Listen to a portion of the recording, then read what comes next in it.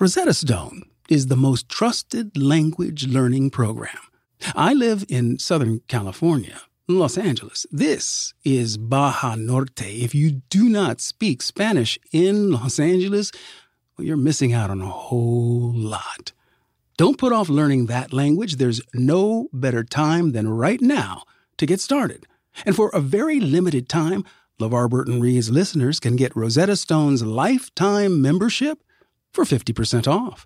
Visit rosettastone.com/LeVar. That's rosettastone.com/LEVAR. Life is a highway, and on it there will be many chicken sandwiches.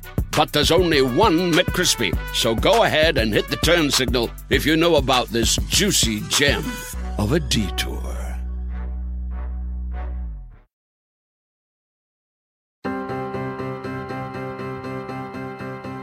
Hi, I'm LeVar Burton, and this is LeVar Burton Reads. In every episode, I handpick a different piece of short fiction, and I read it to you. The only thing these stories have in common is that I love them, and I hope you will too. Continuing with our spring and summer live episodes, y'all, I have an incredible story for you today written by the great Nalo Hopkinson.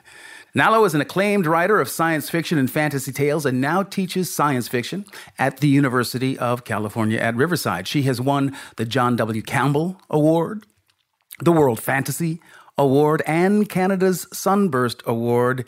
She is one of our neighbors from the north, lives here with us now in the south, but she is Canadian, y'all. Bonus points for that. She skillfully weaves, Nalo does, together elements of folk tales, myth, horror, and science fiction in her stories.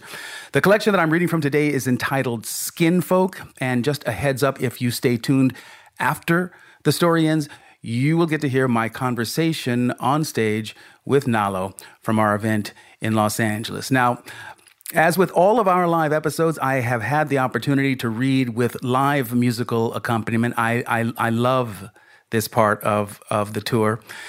Today's musician is the composer and vibraphonist Justin Thomas. Justin has shared the stage with all of the greats. Think Lionel Hampton. Think Hank Jones. Think Theaster Gates. Justin also tours with Capital Cities, and the story that we perform together is entitled Money Tree.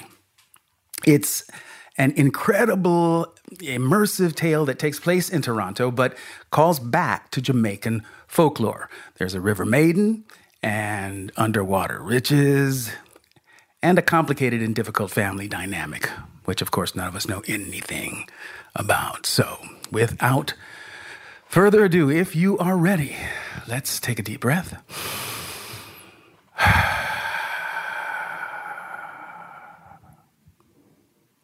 And begin.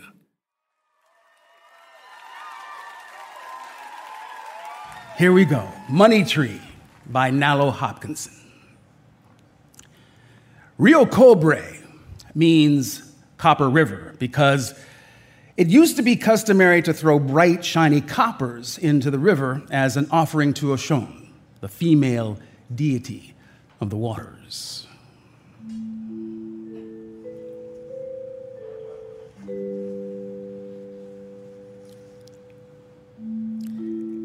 Silky was having dreams of deluges.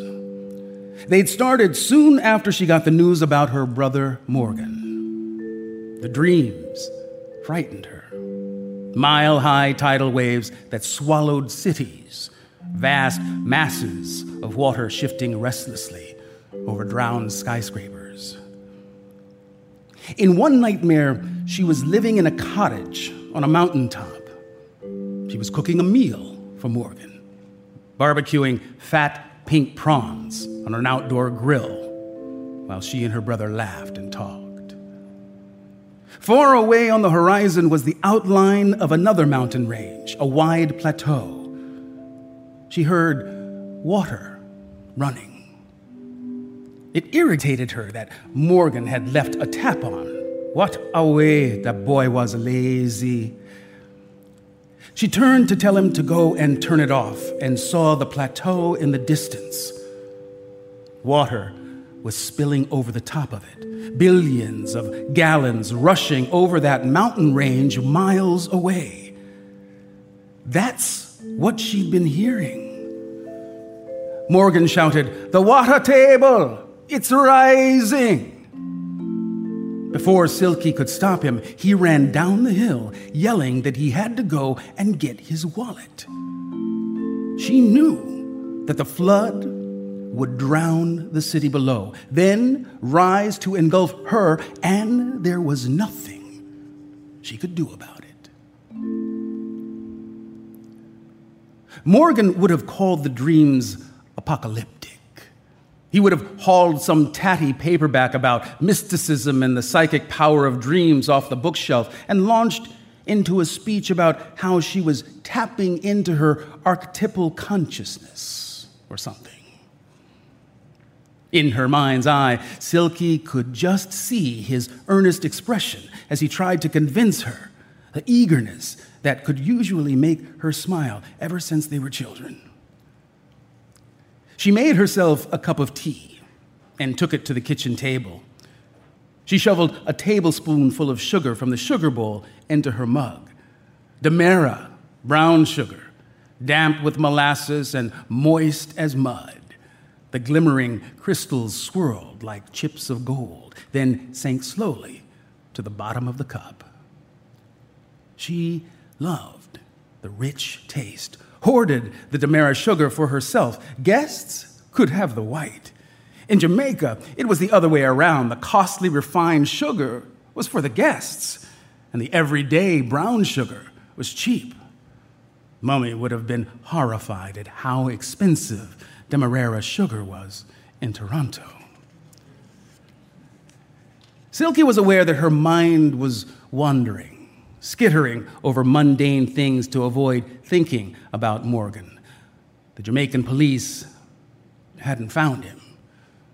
It was horrible not knowing whether she would or should be grieving or not. She stood up and walked over to the kitchen window, leaned out to look at the pear tree just outside. The moist heat of the summer past had been good for the tree. In the crisp fall air, its branches drooped with heavy fruit. The pears looked like the bodies of plump, freckled green women. Through the leaves of the tree, the sun cast pale discs of gold onto the pears. The autumn light was muted, as though everything were underwater. If she stretched a little, Silky could touch one or two of the pears, stroke their smooth skin. Many of them were about to ripen. Soon she'd be able to pluck sustenance from the watery air. The pear tree was the main reason that Silky had persuaded Morgan that they should buy this little old house with the silverfish living in the cracks. Besides, it was what they could afford. What with Morgan only doing casual work at the car parts plant. He was angling for full time, but until then, her job as a research assistant for the Ministry of State just barely brought in enough to keep them both going. Morgan had been fed up of never having enough money, and he thought he'd found a quick way to make his fortune back home. He wouldn't tell her about it, had wanted to surprise her. He'd flown to Jamaica, where Silky had one phone call from him. His plans were going well. It looked like his hunch was going to pan out. Then he disappeared. The cold air through the kitchen window was making her eyes water.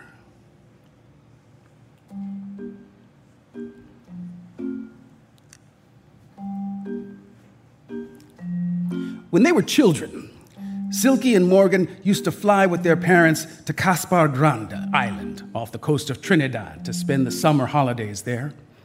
That was before it became a fancy resort. At the time, there were only a few rambling cottages and the small house where the caretaker lived with his old dog. Silky and her brother would dig sea cockroach barnacles out of the rocks for bait, then fish all morning for little yellow grunts, mimicking the fish's croaking sounds as they pulled them up out of the water. They would take their catch for their mother to gut, The rest of the day, the island was theirs to roam. They would climb sweetsop trees for the green-skinned, bumpy fruit, sucking out the sweet, milky pulp and spitting the black seeds at each other. During these holidays, Silky felt she could want for no other food, need no other air to breathe. She remembered her mother diving from the jetty into the dark water, circling down past the parrotfish and the long-snouted garfish, until Silky could barely make her out, her plump body shimmering greenish in the deep water. She seemed to stay under forever, and it scared Silky and Morgan. But Daddy would simply smile. "It's by the riverside I first met your mother. She was in the water swimming like some kind of manatee. Mama Joe woman, mermaid woman. Happy in the sea, happy in the river," he laughed. "What a man your daddy must be, huh? To make a fair maid from the river consent to come and live on dry land with him, huh?" The children wouldn't be reassured, though, until she burst to the surface again, not even winded. Their mother had tried to teach them both to swim, but the sight of her sinking into the black water appalled them. Morgan refused to be coaxed in any deeper than the shallows, and Silky remembered him shaking his head no, how the sunlight would make diamonds of the water flying from his tight peppercorn curls. For herself, she had loved the feeling of body surfing, but wouldn't put her whole head under the water. She'd stick her face in, just far enough to be able to see the grunts flit by. She never learned to dive beneath the surface the way her mother did. "Just try to go deeper now, sweetheart," Mommy would say, undulating her arms to show her how to stroke through the water. "You and Morgan can both do it. You're my children. I'm right here. I won't let anything happen to you." But Silky hadn't wanted to be swallowed up by that dark wetness.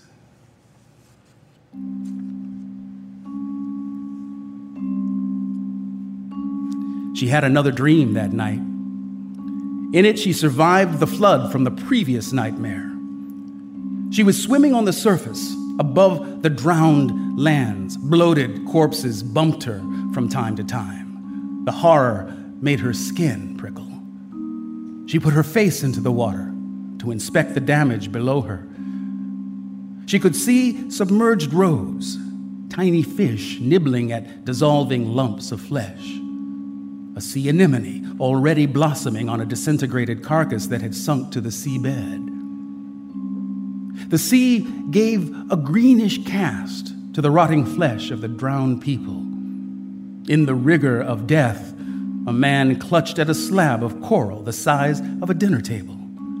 The coral glowed reddish gold in the flickering water. The man's face was turned up towards her. His dying gasps for air had contorted it into a ghastly scream. Watery light glistened off his teeth, turning them to gleaming coins. Silky was terrified. Just then, a freak wave rose and slammed her down into the depths, tossing her against the drowned man. The current rearranged his features. It was Morgan. His eyes opened and he reached a beseeching hand out to his sister. She couldn't stop herself. She screamed. She expected the brine to flood her lungs, burning them, filling them like sponges, but it entered her body slowly, sweet and sustaining like a breath of air. In disbelief, she heaved, trying to expel the liquid from her stomach.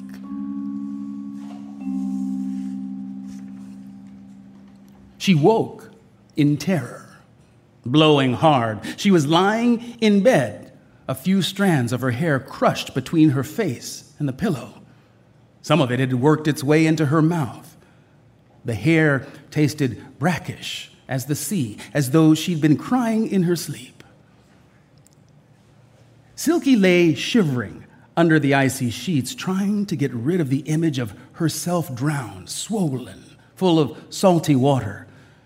She was afraid that if she hadn't woken up, the sea would have changed her, rotting the flesh of her dream hands and feet into corrupt parodies of flukes, while eels snapped at her melting flesh. Her Mama Joe mother could live in the sea like a mermaid, but she could not. The pears were ripe.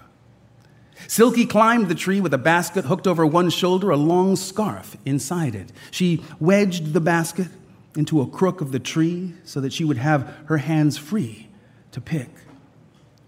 Shards of golden sunlight struck her eyes. She looked down.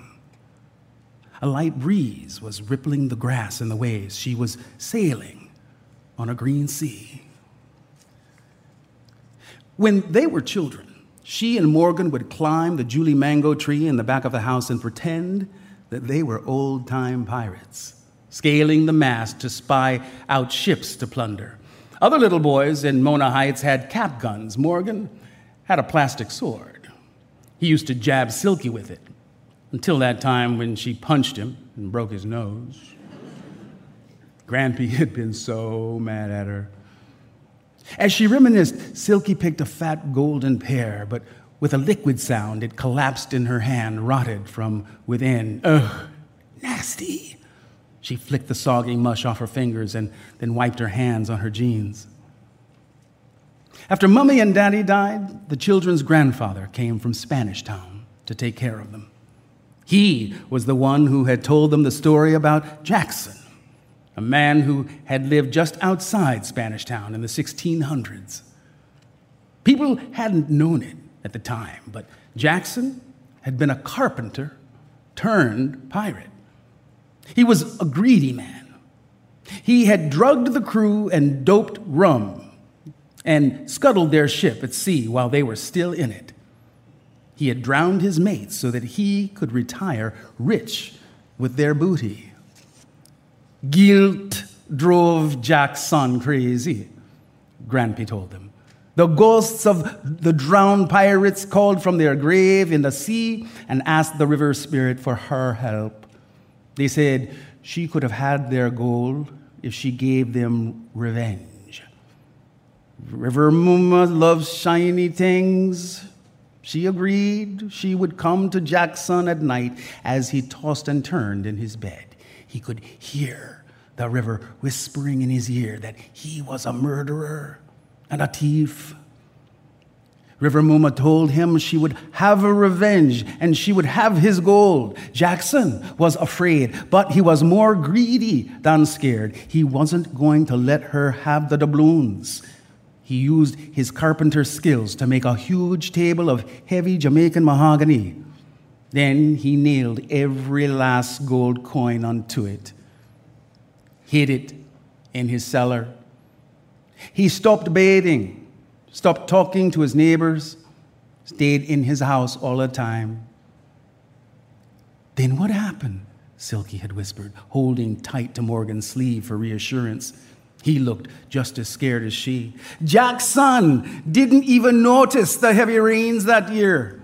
It rained so hard that the Rio Cobra River that ran beside his property swelled up big. He was in his cellar, admiring his gold when the Rio Cobra broke its banks and gouged a new course for itself right through his home. The house was demolished. River Muma sent the water for him, Grampy said. The last thing the neighbors saw was a big golden table rising to the surface of the rushing water. He floated for 12 seconds with Jackson clinging to it. Then it sank. If he had let go, they might have been able to save him, but he refused to leave his treasure. What happened to the table? Morgan had asked. He was 11 and already he had a taste for money. Grampy was looking after his two orphans as best he could, but things were tight. No one ever fetched the golden table out of the Rio Cobra. They say that at the stroke of noon every day, it rises to the top of the water and it floats for exactly 12 seconds. Then it sinks again, dragging anything else in the water down with it. Silky's basket was full. She tied the scarf around the handle and lowered it to the ground, climbing down after it. She lugged it inside the house. Morgan loved pears. She would make preserves from them, stew them in her precious Demerara sugar to keep them until he returned.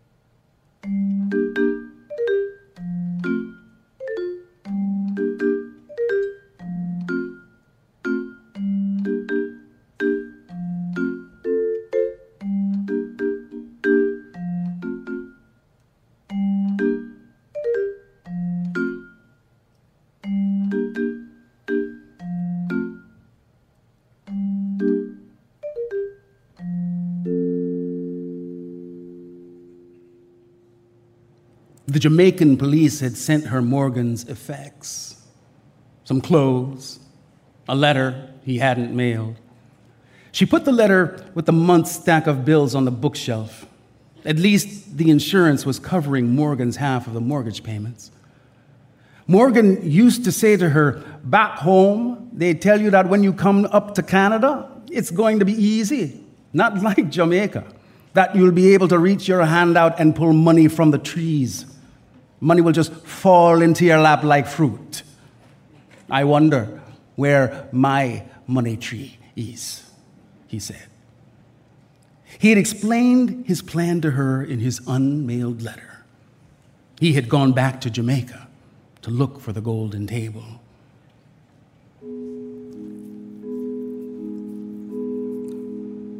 I think I can really find it, Silky.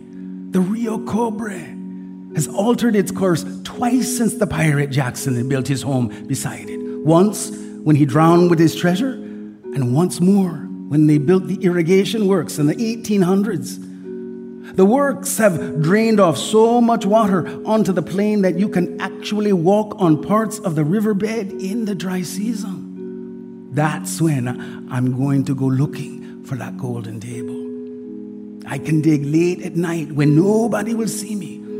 I even know the spot where the old people say it is. It's a deep sinkhole that doesn't dry up until the height of the dry season. No one looks for the table, you know. They're afraid.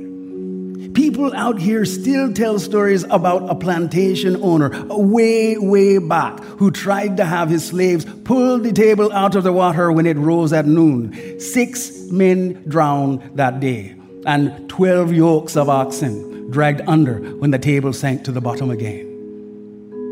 Suppose it's really there, all that gold. It's almost dry season now, just a few more weeks, and maybe coming home rich. See you soon. If Silky had known what Morgan had been up to, she would have talked him out of it. When they were children, her mother had made it clear that she was to look out for her younger brother. You're the eldest one, Silky, and a girl to boot, so you have to have more sense.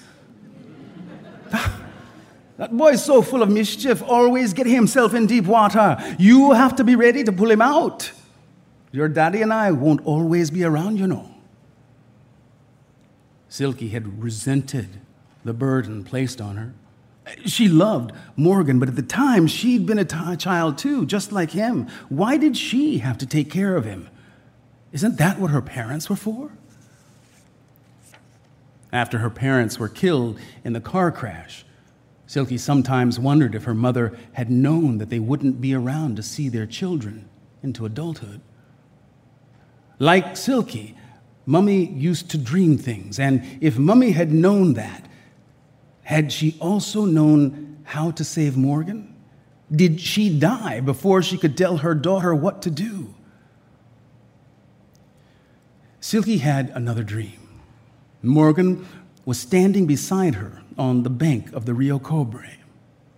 He put an arm around her shoulders to draw her close and pointed into the murky water.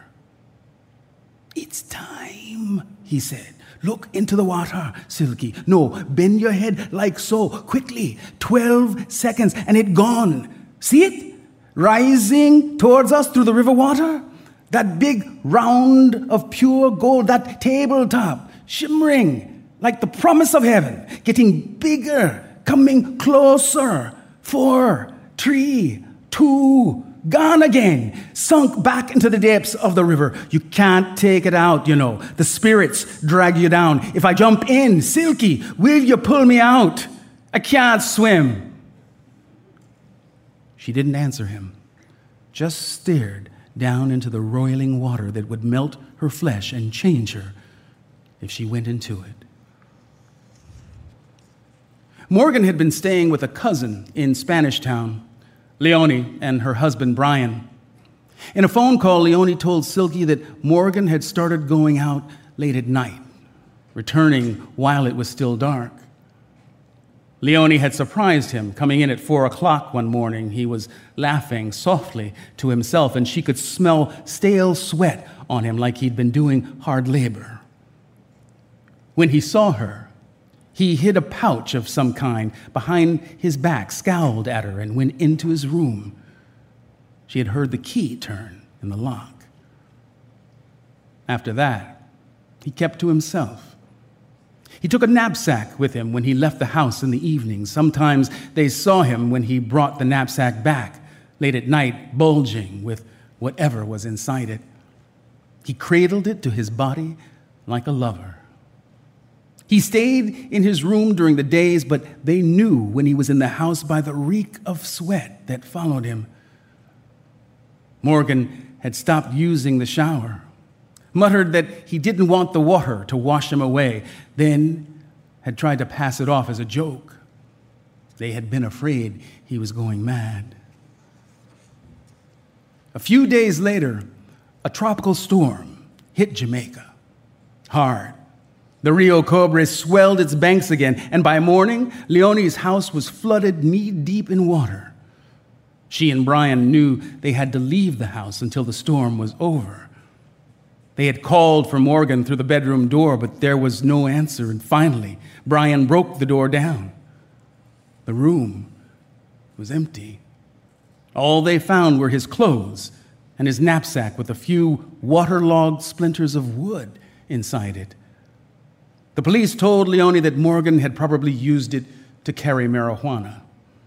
They assumed it was a dope deal gone bad, and they expected to find his body at any time, shot and dumped somewhere. In Toronto, fall went by and winter settled in, gelid and sullen. Silky stuffed towels into the house's old cracks to keep the wind out.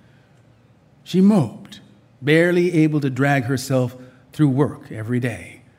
Her colleagues tiptoed around her, speaking quietly. She overheard her boss whispering to another manager over the coffee machine, "Brother," and "drugs." She didn't care. All she could think about was Morgan. Her body felt heavy, earthbound.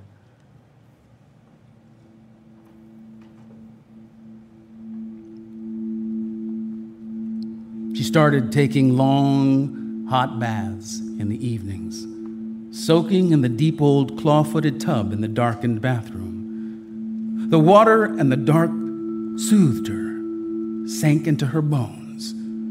It felt as though she could float away on the water like an otter, buoyed up from the sorrow that was weighing her down. One evening, face bathed in tears, Silky decided to give her body to the water. She let herself sink completely under the surface of the bath. She held her breath for a long time, feeling at peace, listening to the whispering of the water. Then she inhaled it. It burned into her lungs, but she fought her body's thrashing and stayed under. Strangely, the pain in her chest soon stopped. It seemed like she stayed submerged for a long time, waiting for death. But nothing happened. She sat up in the tub and warm water drained harmlessly from her mouth and nose. She felt a curious contentment. She got out of the bath and went to bed. For the first time since Morgan's disappearance, sleep felt like a benediction. Silky didn't really notice spring come and go. She had no more dreams of Morgan. She started smiling at work again, even went out for drinks one evening with a couple of the women from the office. She drank only water all night, though, glass after glass, until her friends teased her that she would burst. But she was feeling so dry. It had been hours since her last soak in the tub. She dipped a napkin in her glass and dabbed it on her chest and arms. The first thing she did when she got home was to have a long bath, reveling in the feel of water on her skin. She was amazed when she looked out the kitchen window one Sunday afternoon and saw that the pear tree was in full leaf, tender, bright green leaves dancing like tiny fish in the balmy air currents. It was late May, 9 months since Morgan had disappeared. In that time, Silky had birthed herself again. After her failed attempt at suicide, the odd sense of peace had stayed with her. She still grieved for her brother, but no longer felt as though she would die from the pain. In fact, she felt almost invulnerable, as though she could swim through the air or breathe in water. Silky looked at herself in her bedroom mirror that Sunday afternoon, wondering if the change in her was apparent on her face. Over the winter, she'd become as portly as her mother had been. She actually found the plump curves of her new full pear shape pleasing, but she was feeling the effects of 9 months of inactivity. "It's spring, Morgan," Silky said to the air. "Time to get into shape." No time like the present. She grabbed workout gear and a bathing suit and walked over to the YMCA. She tried the weight room, but after a few painful contortions on the Nautilus machines, she decided to go to the pool instead. It had been years, but she was sure that she'd remember her mother's lessons. It was 5 minutes to midday. The noon public swim was just about to start. Silky wrinkled her nose at the smell of chlorine. The space rang with the laughter of children, sleek and plump as seals as they splashed in the water or raced around the pool deck. She went to the 3 lanes roped off for doing laps. An old woman moved with slow grace through the water, blowing like a walrus when she came to the turns.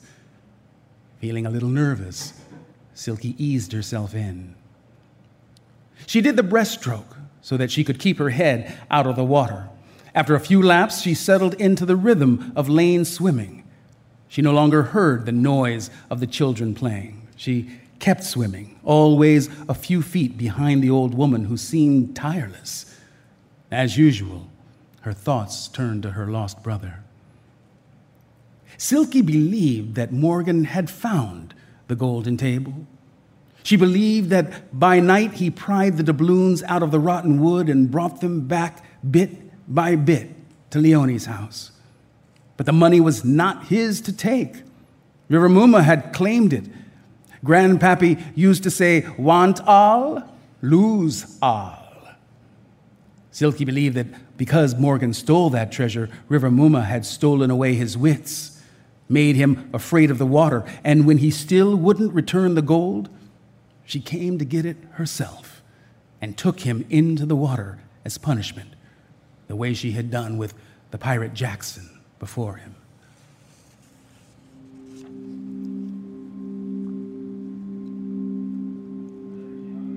The summer sun shot rays of light through the windows to the pool deck. The light refracted in the blue water, flickering so that Silky couldn't see below the surface of the pool. With one hand, she shaded her eyes from the glare. It was noon, the time the golden table rises up from the bed of the Rio Cobre. Ahead of Silky, the old woman stopped, treading water until Silky drew level with her. The woman's skin was brown, and her eyes were like those of Silky's mother. The old woman smiled at her. "He always getting into deep water," she said. "Stubborn, greedy boy, but he's my son from your Mama Joe mother, and so let you pull him out. You have to dive, though. You're changed enough to do it now, but hurry, daughter's daughter, only 6 seconds left." The glare brightened until Silky could no longer see River Muma. The light seemed to be coming from beneath her now. She felt her heart slamming in her chest, beating the seconds away. The water was rushing and swirling around her. The river had found her. Looking down into it, Silky saw a great golden disc glowing as it rose to the surface. She was dimly aware of the squeals of alarm all around her, people clamoring out of the pool, the lifeguards shouting, "Get out! Everybody out of the water!" She could see Morgan clinging stubbornly to the golden table, refusing to relinquish all that gold. If she gave herself to the water, would she become a Mama Joe like her mother? No time for doubt, Silky dove, inhaling as she went. The Rio Cobre's waters bubbled and cool as sweet as air into her lungs. She was truly her mother's daughter. Morgan was closer now. She could see his upturned face, but couldn't read his expression. Would she be able to pluck Morgan from the table like fruit from a tree? Or would his need suck them both down to drown and rot in the green, greedy depths? Breathing in the strength of the river, she swam down with strong strokes to get her brother. The end.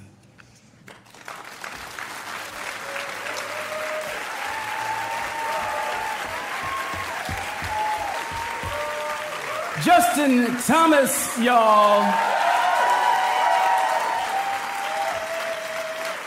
Thank you, Justin.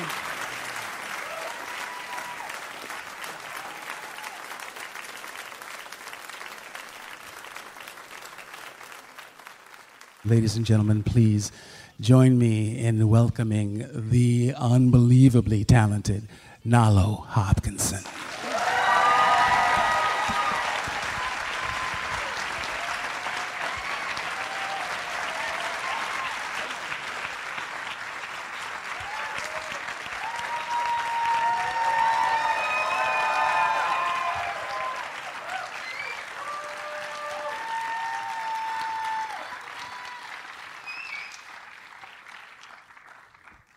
What a story. Thank you. You're not an only child. No, I have a brother. You have a brother. Oh. He mostly keeps himself out of trouble, but I'm ready. And is he your younger brother? Mm-hmm. Mm-hmm. Yep. He's 6 years younger. And does he not swim still? Well, he's not Morgan, so I remember the day we were at a friend's house, a friend of my mother's, and they had a big pool. And my brother, who couldn't swim, jumped in to the deep end because he decided that was the day he was going to learn to swim. So he's brave, but not necessarily bright. He's going to hear this. So nobody else saw they were partying, and I couldn't swim very well, but I sort of followed him along the outside, ready. And he made it to the other end of the pool. He did. Love my brother. He did. And you loved him because you didn't have to jump in after him. Yeah, there's that. Yeah. Is that kind of the dynamic that you and he have played out over the course of your lives? That you're always there to rescue him, but he sort of pulls himself out of it by the grace of God? That might be true. Sometimes he rescues me. And sometimes he rescues you. Yeah. There's nothing like sib love, is there? Yeah, I wanted to write something. So often when we read fiction, the stories of love are romantic. Yeah, it's beautiful and haunting. You combine a lot of elements into your writing. Science fiction, there's some horror in there, but you don't like scary movies. No, can't deal with scary movies. The video for Michael Jackson's Thriller was a little much. It's true. Wow. Yeah. Nalo. That may be TMI, girl.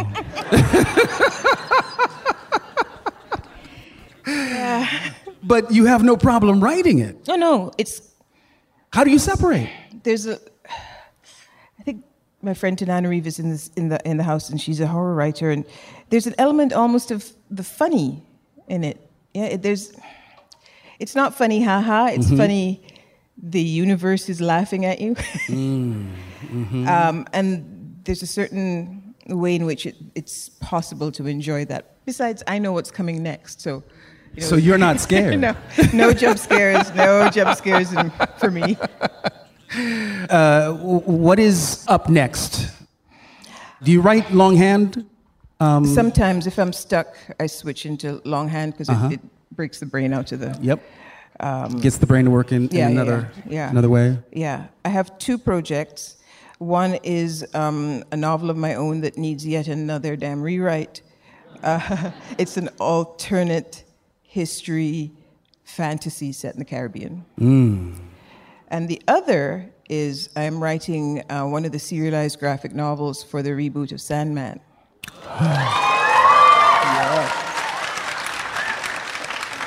Yes. You heard it here first, y'all. Really? Yeah. Wow. Yeah. Neil Gaiman has created a new house in the Dreaming. It is run by Erzuli, who is a version of the River Mama you just read about. And I'm writing her. Nice. When did you know you were a writer, that was your identity, Nalo? I was, like you, a reader from very young. My father was the writer. So... he was a man of letters. Yes, very much so. Actor, writer, poet, playwright, teacher. So writing felt like something daddies did and daddy's friends did, not necessarily something daddy's daughter did. So he never actually got to see any of my writing. It felt like I couldn't get out from under. Wow. But once I did start, and once I was starting to get published, and this community of Caribbean writers that I'd grown up with, who were sort of my literary aunties and uncles, have been from the beginning very supportive. People like Lillian Allen, who said, "You write in?" I said, "Yes." "You sending any of it out?" And I thought, you send your work out? I guess you have to send your work out. If you want somebody to read it. Yeah. So I was quite old. My first short story was published, when did I go to Clarion? 98, so that would 28 years old. Yeah, so it's never too late to start. You hear that? It's never too late to start. Our producer on this episode of LeVar Burton Reads is Julia Smith, the best in the business, y'all, with help from Audrey No. Music provided by Justin Thomas on The Vibes. You can follow him on Instagram at JT Vibraphone for his music videos and dates for upcoming shows. Thank you, as always, to the very inundated Matt Gorley, and my great thanks to Nalo Hopkinson for allowing me to read her story. You can find it in her collection entitled Skinfolk. And if you want more Nalo, she's got several novels and collections of short fiction, and you can find them all at nalohopkinson.com. If you love the show and you want to help other people find it, give us a rating or a review on Apple Podcasts. And while you're leaving a review, please do suggest a story for me to read on the podcast. LeVar Burton Reads is a production of Stitcher. Our executive producers are Chris Bannon and Jenny Radelet. I'm LeVar Burton, and you can find me on Twitter at LeVar Burton and LeVar.Burton on Instagram. I'll see you next time, but you don't have to take my word for it.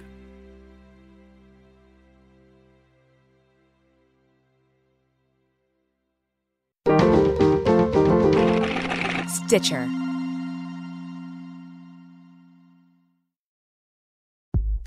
Hey y'all, I'm Kristen. And I'm Caroline, and our show Unladylike is back with a brand new season of episodes finding out what happens when women break the rules. We're talking about the big rules, like motherhood. Do you ever feel like a bad mom?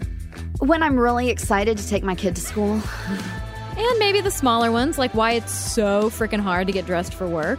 Especially as a plus-size woman, you either end up wearing really oversized, uncomfortable formal wear, or you dress hyper feminine. And we're kicking it all off by swiping right with comedian Nicole Byer. Like, I met this guy, he's like, what do you do? And I was like, I'm a teacher. And he was like, where? And I was like, a school in LA. But I'm sure he'll be surprised one day when he turns on his TV and he's like, that teacher is doing well? Find that episode now and be the first to hear all the rest of them by subscribing to Unladylike wherever you get your podcasts. Life is a highway, and on it there will be many chicken sandwiches. But there's only one McCrispy. So go ahead and hit the turn signal if you know about this juicy gem of a detour. Here you are, BPMs high, sweat dripping, body moving, tongue panting. You're working hard, real hard, and you're thirsty. You need vitamins, nutrients for peak performance and energy. And your plants do too. Aw, I mean, just look at the little guy. Water-soluble plant food from Miracle Grow is full of essential nutrients. Just a little scoop into your watering can and boom, instant feeding and bigger, more beautiful plants. It's kind of like a sports drink for your plants. You may have to suffer from heat, but your plants do not.